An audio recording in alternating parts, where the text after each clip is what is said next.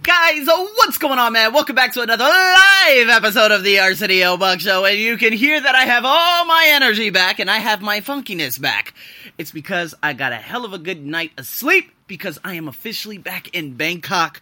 I'm so grateful. Guys, I've summed up all the crazy podcasts, 6 podcasts of traveling to Vietnam, and you know what, man? I'm so grateful that everything had happened the way it did. Because, again, I met 3 people on the plane that just so happened to be just amazing individuals. But nonetheless, guys, I am back, and here we go. Luckily, while I was in Vietnam, I was able to type up a number of different blogs to guide me with these podcasts, because we're literally about 6 to 7 episodes away from the conclusion of this. And then I'm going to shift focus to, of course, Robert Kiyosaki's Rich Dad, Poor Dad, because I think a lot of people need to understand this. I was talking to an individual, 27-year-old, Tan is his name, and he was sitting right next to me in the middle seat. Big shout out to Tan if you're listening to this, and I was talking to him about, you need money to work for you rather than working for money. And there was another guy by the name of, oh my god, I didn't catch his name, but he was on the flight too. He's from Scotland. Big shout out to you if you're listening to this. And, we have that same philosophy, and we were talking about that. So that's why I want to shift focus to Rich Dad, Poor Dad before going into, Dr. Joe Dispenza's book, because I believe, what is it? The subconscious mind, spirituality, the superpower, I don't know, something like that. But I've already downloaded it, and I've been reading it, and it's been amazing. So I'm just preparing for another journey of personal development into, let's just say, it's time to shift this paradigm, because I've gone over so many books already. So with that introduction being said, guys, we're into episode number 91, and it's restoring organizational trust.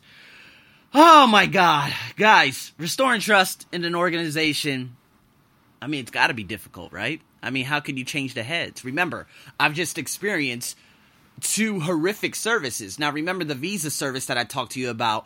That got a lot of plays and downloads from only Ho Chi Minh City.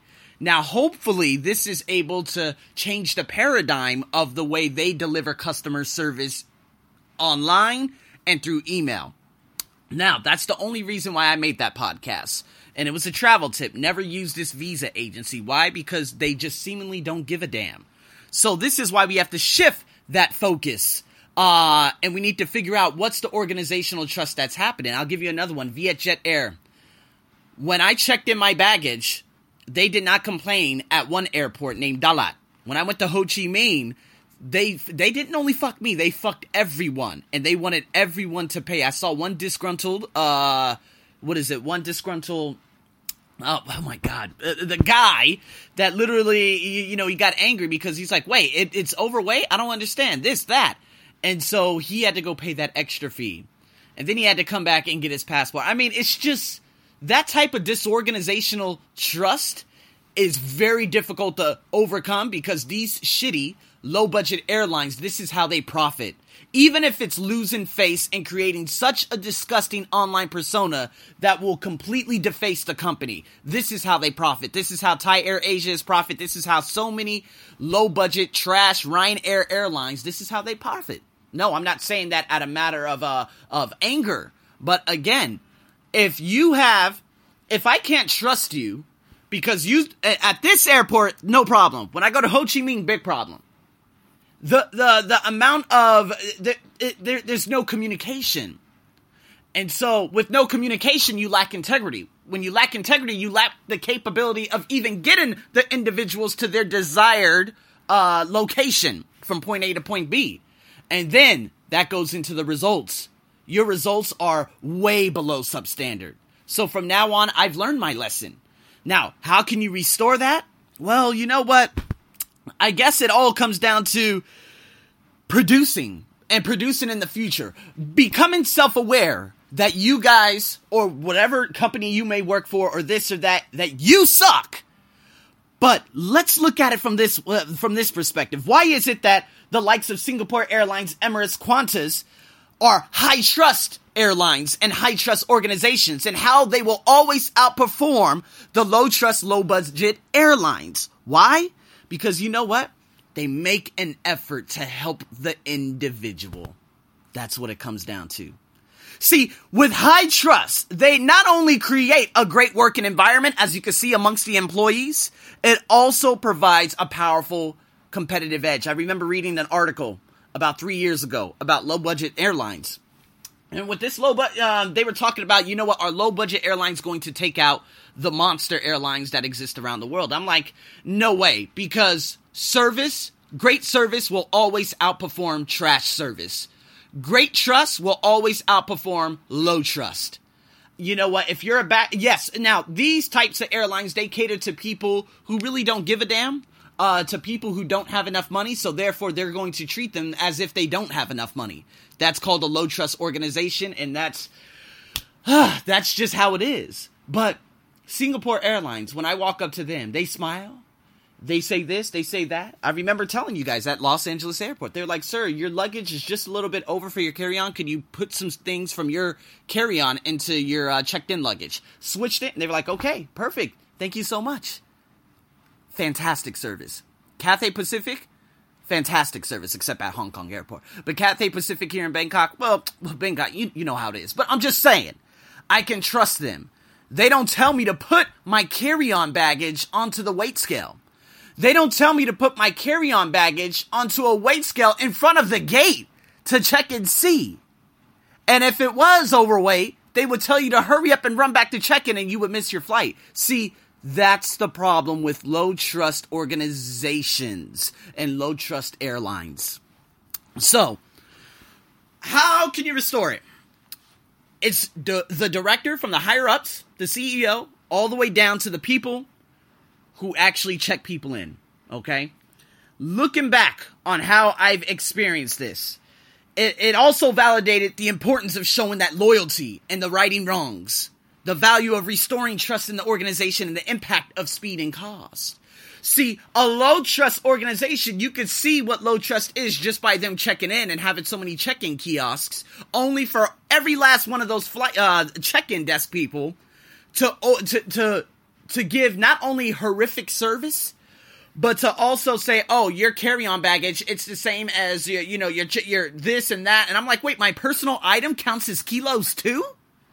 And they say, yes, it's the airline's policy. I say, you know what? Your CEO and everyone at the top, they've bred this monkey business within your entire organization, and you guys will fall flat just as if, the other low-cost areas that just went completely AWOL. There was one in India and one in Europe. I forgot the name of both India and Europe, but you guys probably know what I'm talking about out there in India and Europe. They disappeared overnight and they fucked everyone. This is what happens when you have a trash CEO that's looking for short-term economics versus long-term impact and long-term loyalty. You got to show loyalty to your customers. You can't do these types of things and expect to advance in the future. You will fail. And now I've learned my lesson. It only takes one passenger to make it 100 to 1,000, 10,000, 100,000, 1 million people that realize, you know what, this is a trash airline. They delayed 2 times and they canceled 2 times. I don't think I'm going to get out of Vietnam. Do you understand what I'm saying? So I'm talking from a perspective of what has happened to me over the last X amount of days. So even when it comes to a work perspective, I was hired this job that I'm actually working full time at. And this guy said, okay, so we're going to give you this amount. I realized that it was an X amount less. And I said, whoa, what? He's like, yeah, well, they take this amount and they say they pay you only at the conclusion of the course. Consider it a bonus. I'm like, dude, that's not a bonus. That's still the overall total that he could just pay us throughout the course. And I'm like, you know what? Okay. So when I talk about from a disorganizational trust, like I can no longer trust him. It's funny because one of the women were like, hey, can you do a corporate program out there in Lakrabang? Lakrabang's near the airport and it's way too far for me. And I'm like, considering that I know he will not pay for transportation, considering the fact that I know it's only this amount per hour that he's already paying me for these simple ass classes, absolutely not. So I just gave them the excuse. I said, nah, I'm good. Why? Because I know that other companies are willing to pay me a hell of a lot more and pay me what I'm actually worth. Does that make any sense to you guys? So I really want you to look at it from a perspective that from a work relationship or organization, whatever it may be, if there's a lot of miscommunication, it all comes back to the person at head. Amazon, Nike, if there are problems around China or doing this or doing that, and if there are constant layoffs with all the car dealerships around the world, you know exactly what the CEO's about. And I just don't believe in that. Just like with Elon Musk. He said, oh, we had to lay off a lot of people. I feel so bad. And again, people will say, oh, lay them off and rehire them. I'm perfectly okay with that. Rehire the people that were already working there. But if you lay 4,000, 10,000, 15,000 employees off with no incentive to get money afterwards, you have promoted yourself as a disorganizational car dealership, airline, whatever it may be, company in general. So I love talking about these things because this can make you guys realize, okay, how can I restore that? Well, it comes from the top, like a food pyramid, and it goes all the way down to the bottom.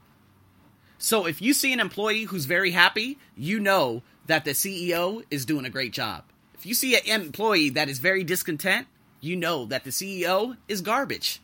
So if I go to Amazon and they're unhappy, the CEO's garbage. Yes, a lot of people will say, no, it's the work relationship in that specific country. Bullshit. Your CEO is garbage, okay? What's his name? I forgot his name. I don't memorize names. I was going to say Jeffrey Dahmer. That's horrible. No, not Jeffrey Dahmer. That was the guy that ate people. Jeff Bezos. There we go. Yeah, Jeff Bezos. $1 trillion. But is he treating his employees with fairness in terms of pay? Apparently not. So would I ever work for a place called Amazon? Let alone would I ever purchase products from a place called Amazon? Absolutely not. Why? Because there is disorganizational trust going all the way to the top, all the way to the bottom of the discontent of the employees. This is how it works. This is how I make my decisions in making purchases for specific companies too. So guys, I hope this helped you today. I really did. I really do.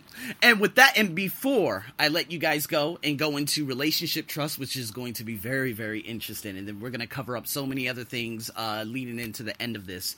I am very, very grateful at this moment. Big shout out to my folks in Mountain View, California. They used to listen to my ESL podcast, and I think they realized I had a personal development one, and I had my most plays, and I think my second most plays in one day, or downloads, in history in my podcast, with over 1,000. And then the second day, I had another 900 downloads from Detroit, Michigan. So whoever it is from these specific places, I want to just give my absolute gratitude and just be thankful in the moment for you individuals, because finally, 3% of my podcast plays overall in 3 years and 8 months 9 months has just happened in the last, I guess you could say 36 hours. So, actually about 28 hours. And so, thank you. And I'm just so grateful for everyone else stemming from Abu Dhabi to parts of Australia, New Zealand, all of you who are listening to me, especially my Americans. Thank you so much. And if you guys find this to be very, very useful, please rate me on the iTunes store, whatever. And make sure you share away. And again, Q&As. I love doing Q&As. So with that being said, guys, make sure you, Motivational Mentors. I have that podcast and a couple of others. And I'm waiting on some more. I'm your host. As always, stay tuned for another one tomorrow. Over and out.